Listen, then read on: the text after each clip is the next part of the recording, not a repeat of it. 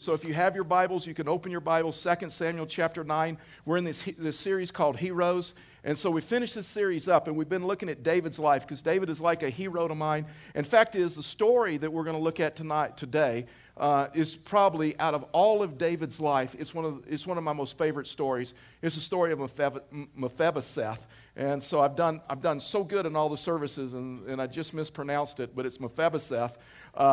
Is crippled. And so we're going to talk about this issue. We're going to look at this issue. What is compassion? I mean, seriously, what is a definition of compassion? How do we know we have compassion? How do we know when we can see compassion in someone's life? I mean, is compassion just self-pity or pity that you have for someone else? Is compassion emotion, a feeling? Because you'll hear people talk, say, well, you know what, I'm a compassionate person because I cry at like Lifetime movies, or I cry at commercials, or I cry real easy. I'm an emotional person. So is that what compassion is? Is compassion just all emotion? Or is compassion deeper than that? Is there something about compassion that is much deeper than what we even think? Fact is, we get our English word compassion from a Latin word that is a compound Latin word, which means this: to sympathize and to bear. In other words, it's just not something you think. It's just not something you feel. It's just not something that you say. That compassion, when you start looking at the definitions, compassion is much deeper than that. And it's to sympathize with someone, but it's love in action. It's this issue to where it moves you to action. It moves you to do something. It moves you to step into someone's life. And so a defining moment in David's life, we're going to look at it through the life of Mephibosheth. And Mephibosheth was about 5 years old when he left the palace. He's an adult now. We don't know how old he is in 2 Samuel chapter 9, but we know he's an adult. We know that he has some children, but we're not sure how old he was. But Mephibosheth is one of these guys that David shows kindness to or compassion to when he sees the need that's in his life. And so we live in a world that doesn't show a lot of compassion, right? I mean, we live in a world that's just an angry, hurtful world, that a lot of the compassion that people have is just for themselves.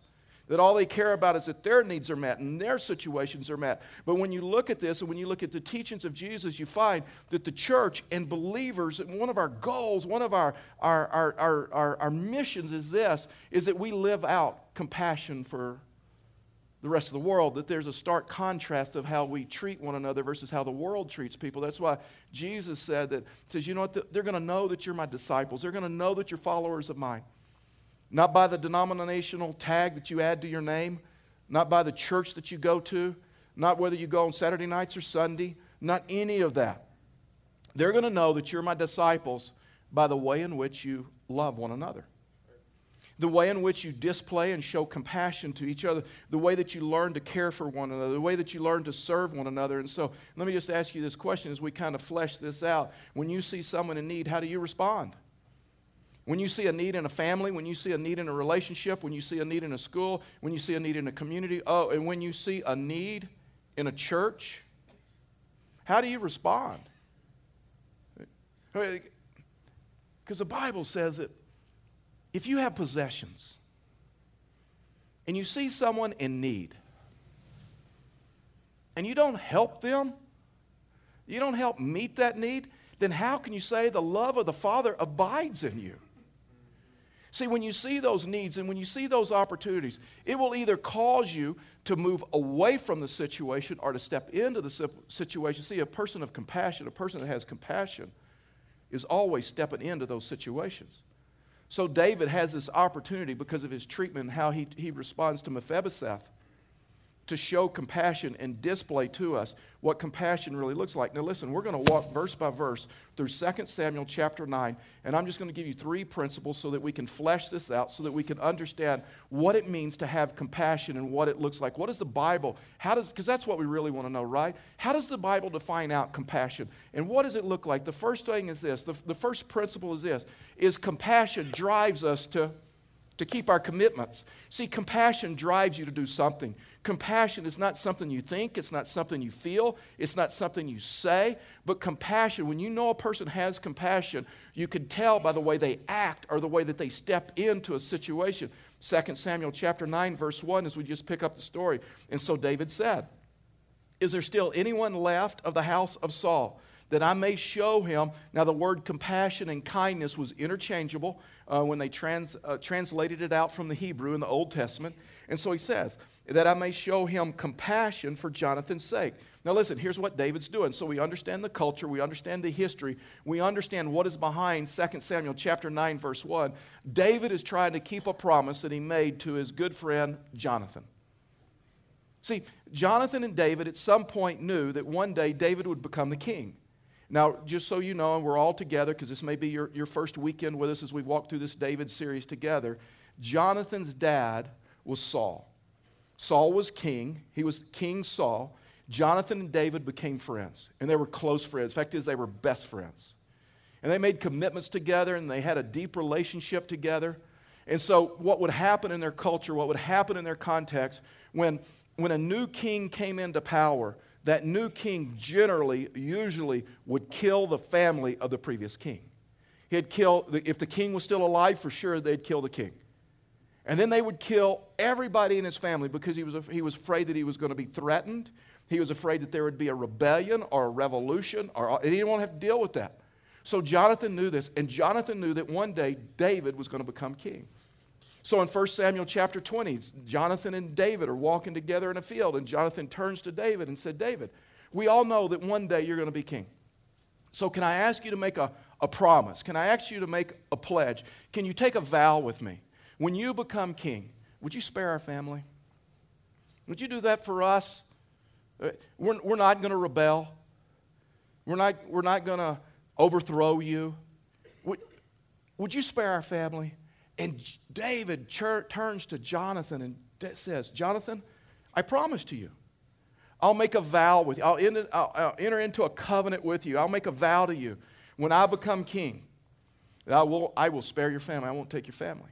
Again, in 1 Samuel chapter 24, almost an identical discussion. Jonathan was getting concerned, and Jonathan was getting worried because it was getting closer and closer to the time that David would become king.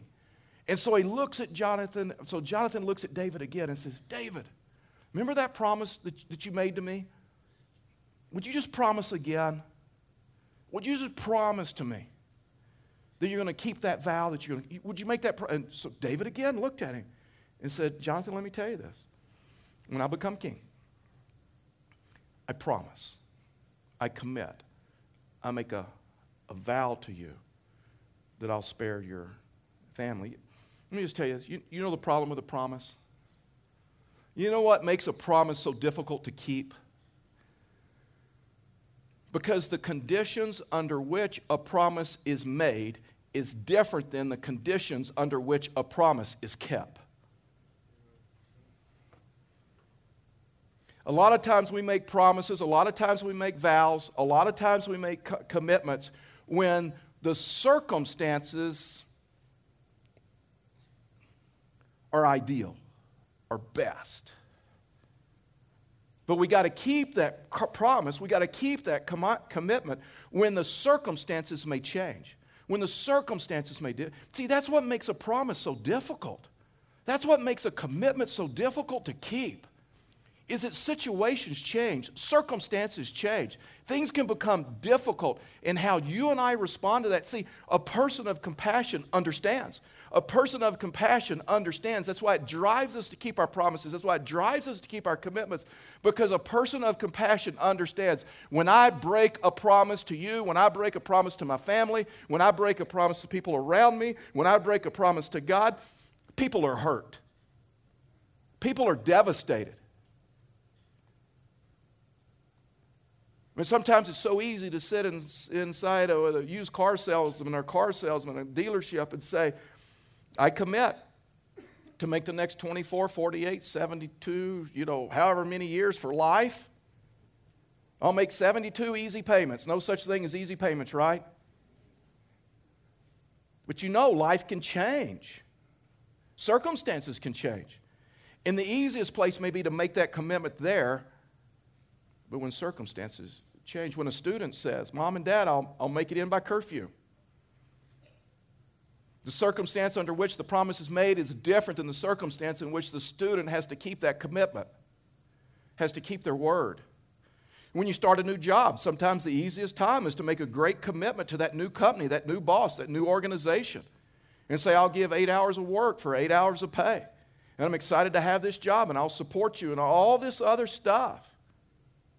That's the easiest place to make a commitment, right? That's the easiest place to make a promise because circumstances change. Whether it's a difficult boss, whether it's a difficult economic situations, whether it's a downturn in the economy, then it becomes more difficult. See, the problem with the promise is this. The circumstances in which a promise is made is different than the circumstances in which a promise is kept.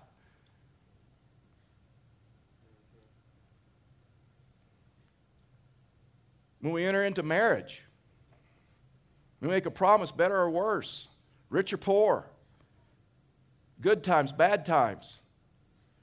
It's easier to make that commitment in a church with a pastor and friends than it is to keep that commitment.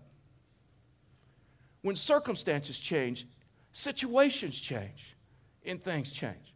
When we sit in a worship service, when we feel the presence of God and the encouragement of people that are praying for us, it encourages, and we make decisions to press in harder to God and to follow God harder. Listen, that's the easiest place. You know when it becomes hard? Well, you know when it becomes hard. On Monday and Tuesday and Wednesday and Thursday and Friday. That's why Psalms 15:4, in fact, it's all through the scriptures and Proverbs and everywhere else, talks about this. And he says, in whose eyes a vile person is despised, but who honors those who fear the Lord, who swears, listen, to his own hurt. You know why it's hard to keep a commitment sometimes? You know why it's hard to keep? Because when situations change, it can be inconvenient. It can be painful. That's why the writer of Proverbs, that's why this Psalms talks about this issue that the righteous is the man and righteous is the woman that will keep a promise, keep a commitment, even to their own hurt, and does not change. Here's the crazy deal about David. David kept his promise even when the circumstances changed. Everything totally changed. And here's the crazy thing about David, he didn't have to. The man that he made the promise to, dead.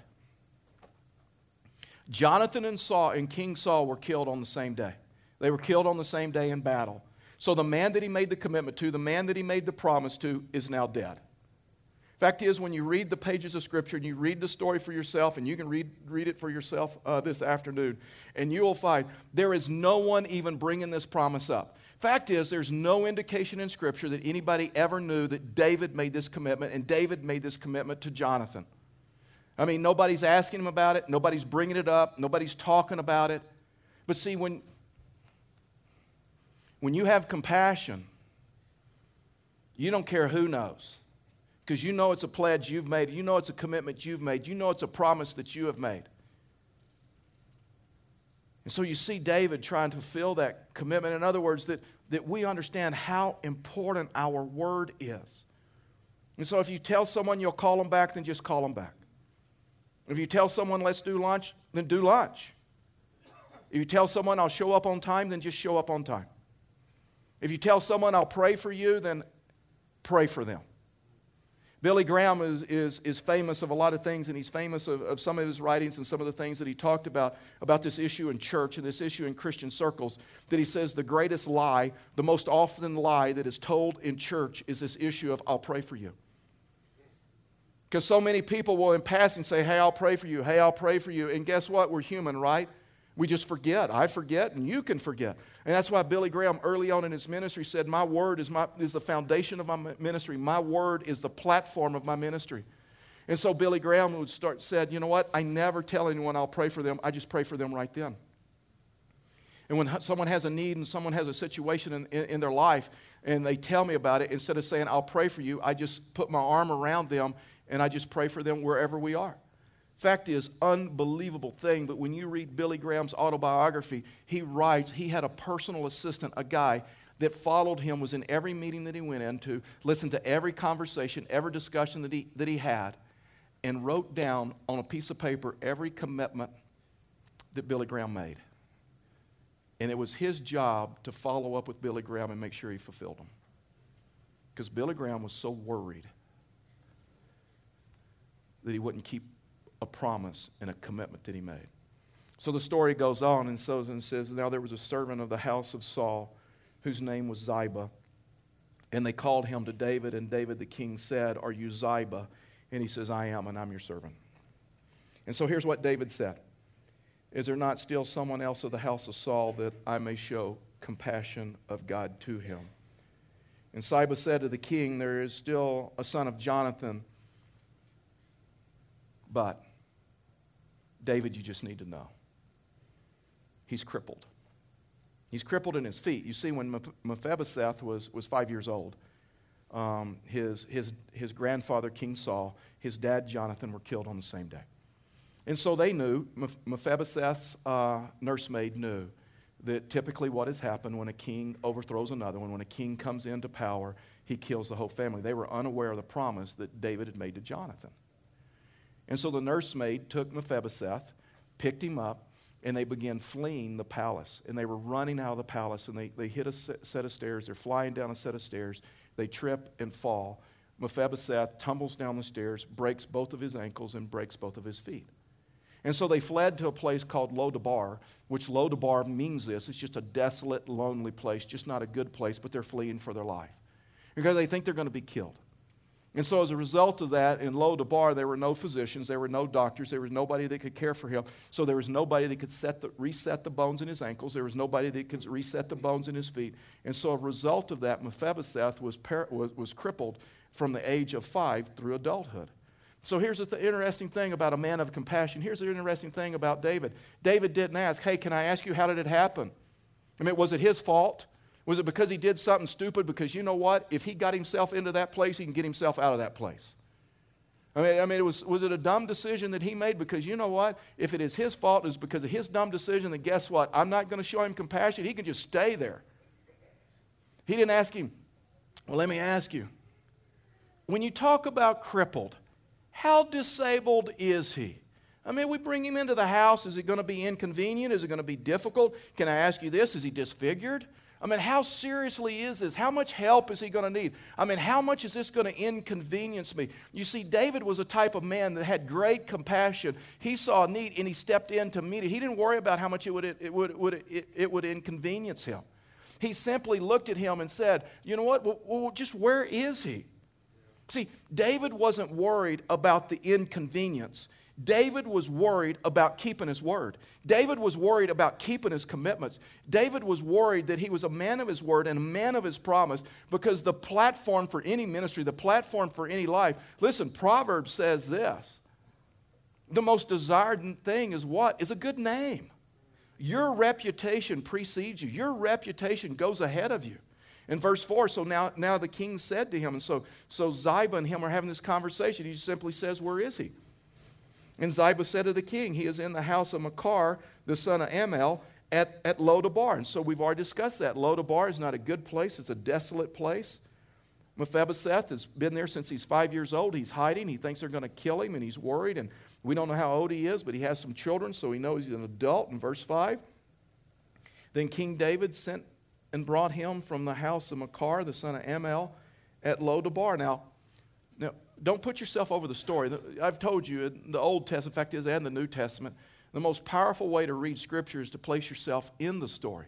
And you can place yourself in the story in David's life, and how would you respond? You made that promise, and the person that you made a promise to is dead. Nobody's asking, would you fulfill it? That doesn't mean anything to you. Or you can put yourself in the place of Mephibosheth. How would you respond if you were Mephibosheth and you had fled the palace thinking that the king was going to kill you, and you were crippled since then, and you're living in a desolate, lonely place, and one day you get a knock on the door, and you stumble to the door, you answer the door, and there is one of the king's guards, and says, "The king wants to see you." Wouldn't that give you some fear?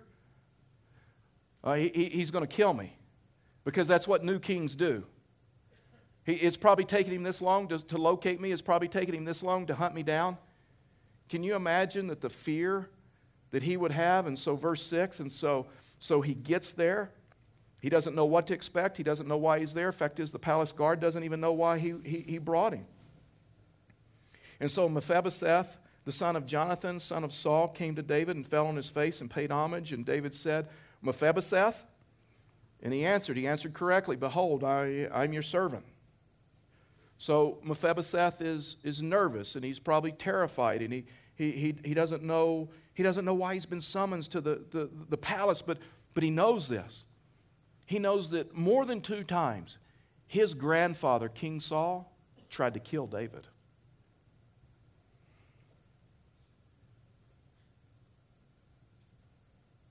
Probably doesn't think this is going to end well.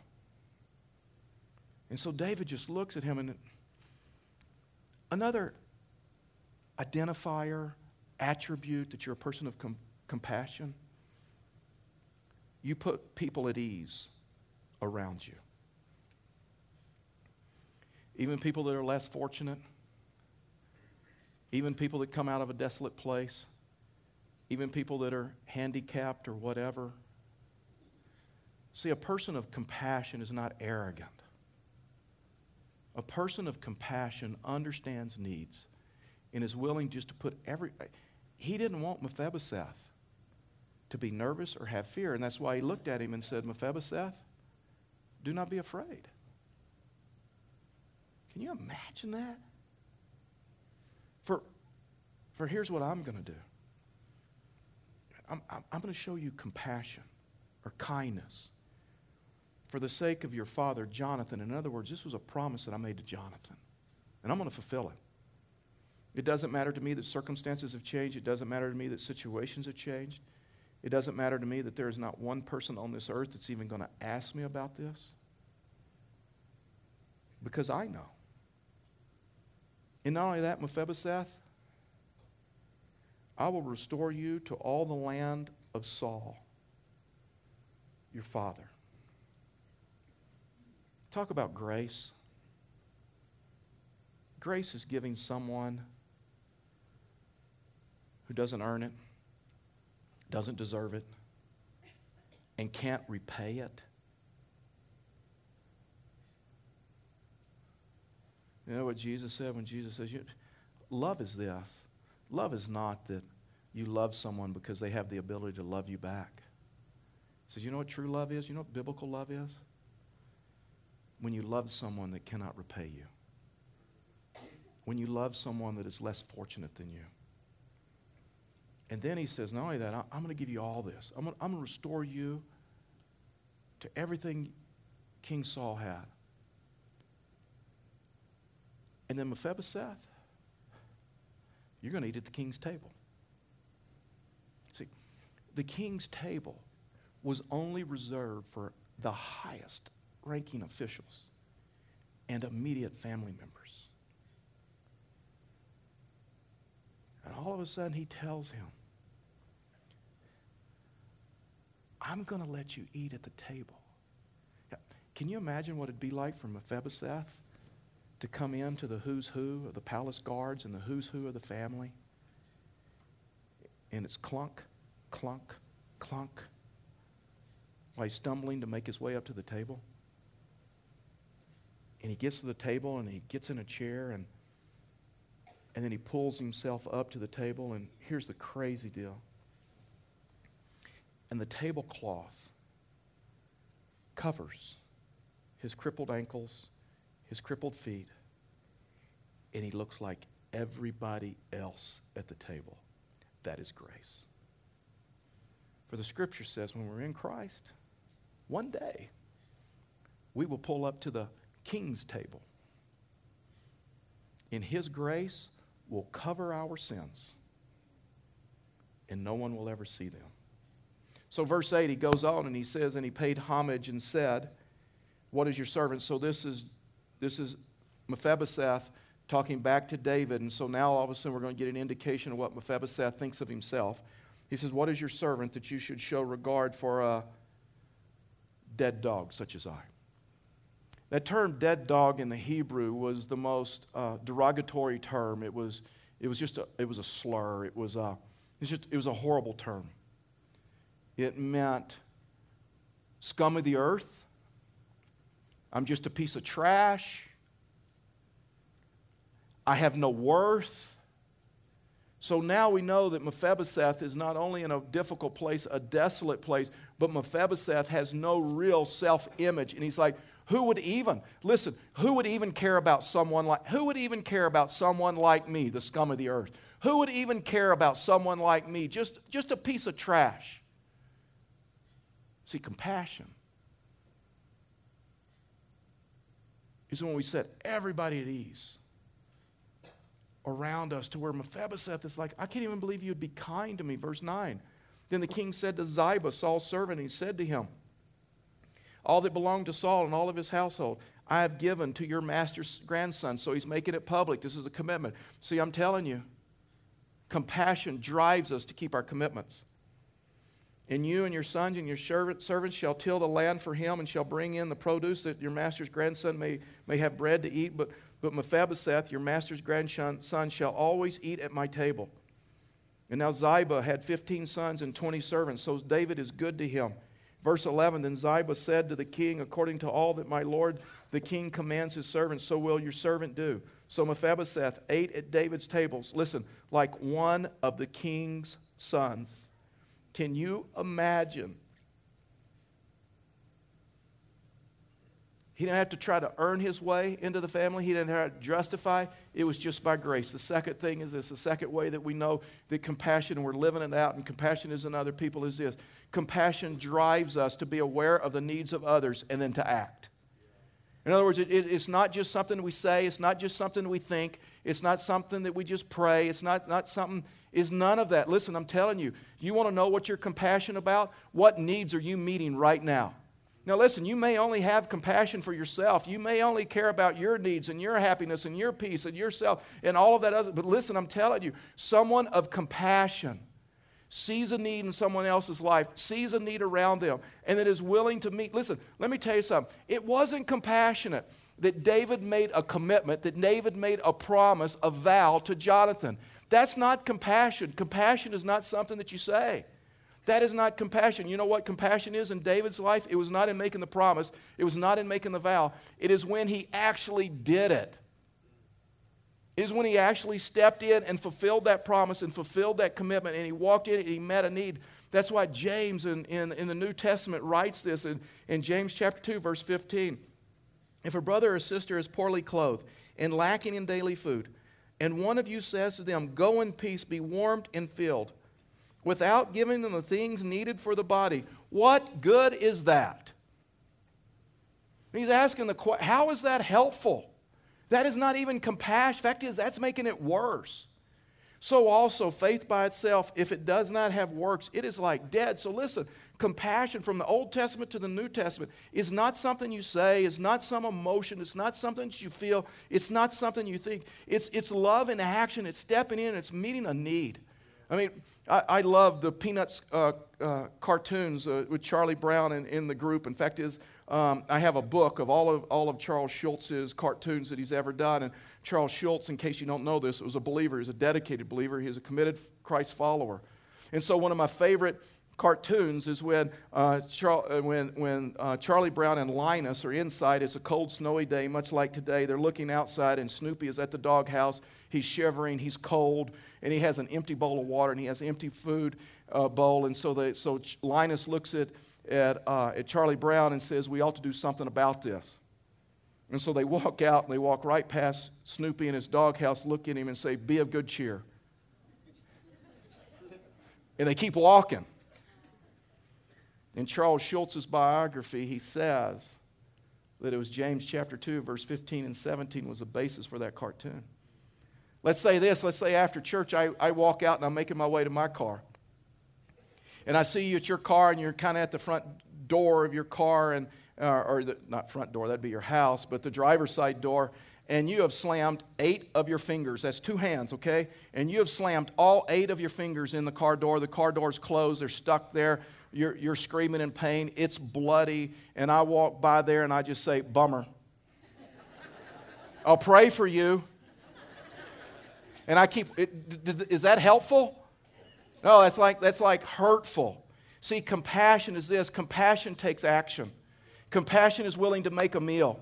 Compassion is willing to spend time with someone and build a relationship. Compassion is willing to see the needs in a local church and be willing to meet those. Not to be a spectator, not to be a stranger, but to be a person that is invested in a local church to where you see needs and you're willing to meet them. See, compassion not only expresses concerns, but it steps into a life. Compassion is willing to give time, and it's willing to give money, and it's willing to give resources to meet a need.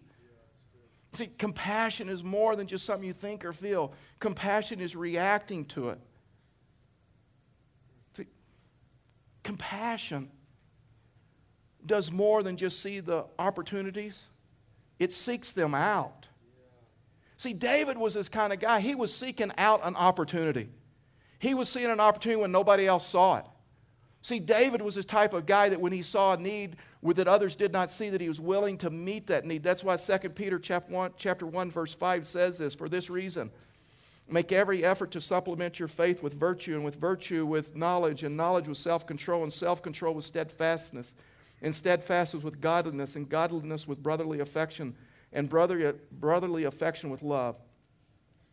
For if these qualities are yours and are increasing, stop right there, let me tell you this. If you are not growing in compassion right now, you are not growing in Christ. If your compassion isn't growing, whether it's your giving, whether it's your time, whether it's investing in people, whether your compassion is all about you and all about your comfort and all about your stuff and all about your happiness, then I'm just telling you, you are not maturing in Christ.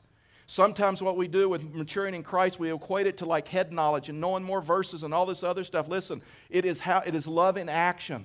And he goes on and he even says, for if these qualities are yours and are increasing, they keep you from being what? Ineffective and unfruitful. In other words, if you're not a person of compassion, if you don't meet a need and you don't step into a need, you can live an unfruitful life. You can live an unproductive life.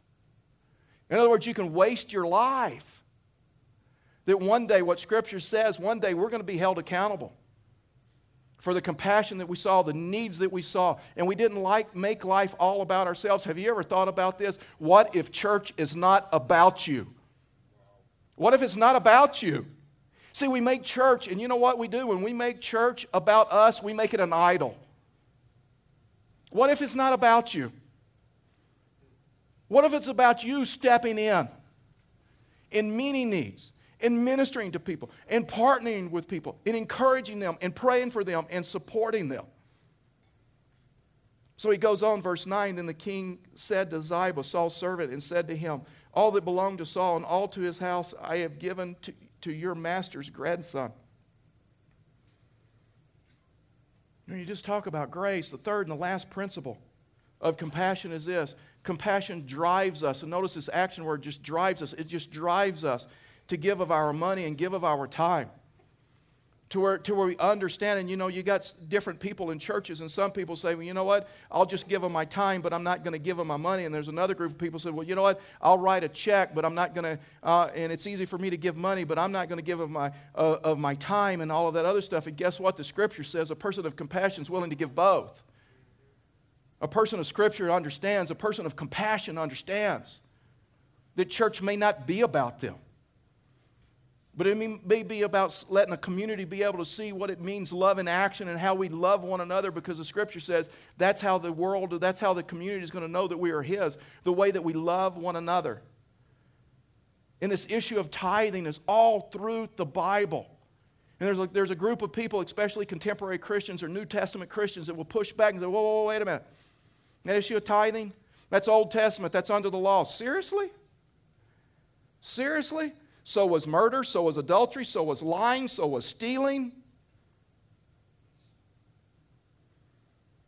Are you going to say, because you're a New Testament Christian, you're exempt from the godly principles that are laid out in Scripture? From the Old Testament to the New Testament? 400 years before the law, Jacob tithed. 450 years before the law, Abraham tithed. It's just something, this goes all the way back to the garden. That's why in Malachi the prophet says, listen, if you will test me in this, if you will trust me in this, if you will tithe, if you will put Him first, I will open up the floodgates of heaven, and I will rebuke the devourer in your life. Who doesn't need that?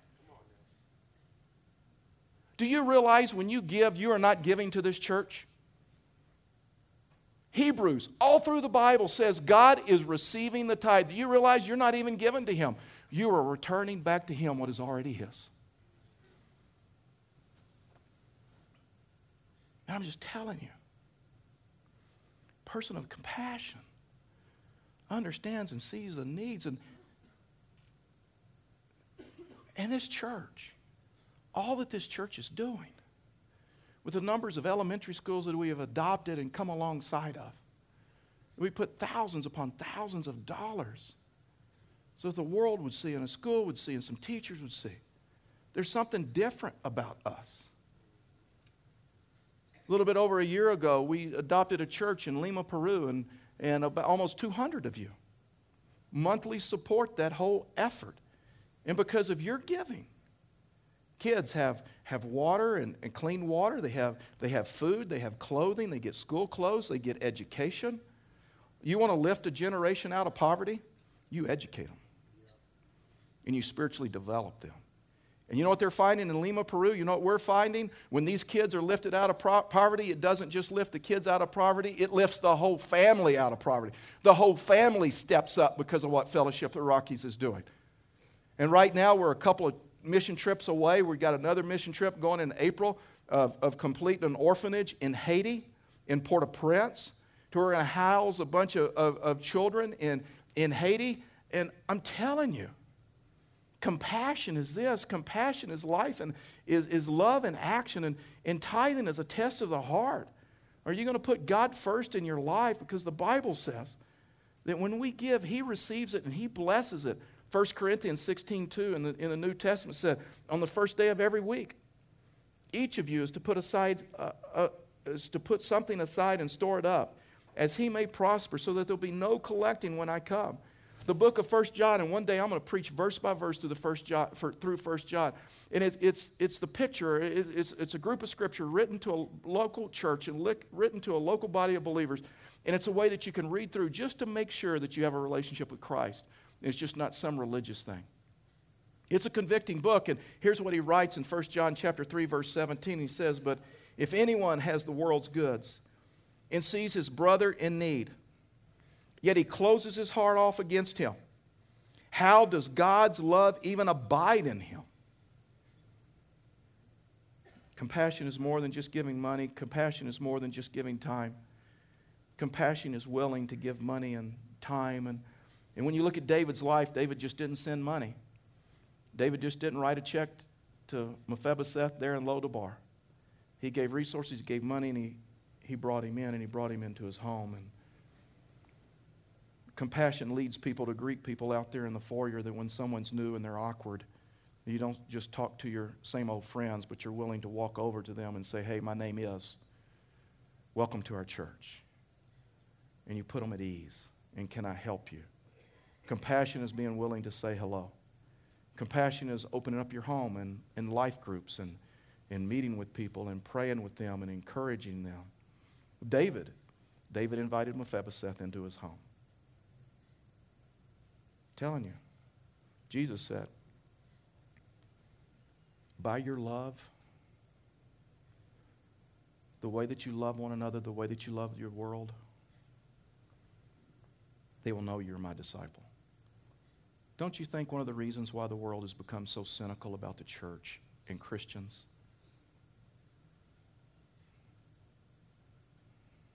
is they no longer really love each other? And they've made Christianity all about themselves. Their peace, their happiness, their likes, their dislikes. And they no longer want to be inconvenienced for a world.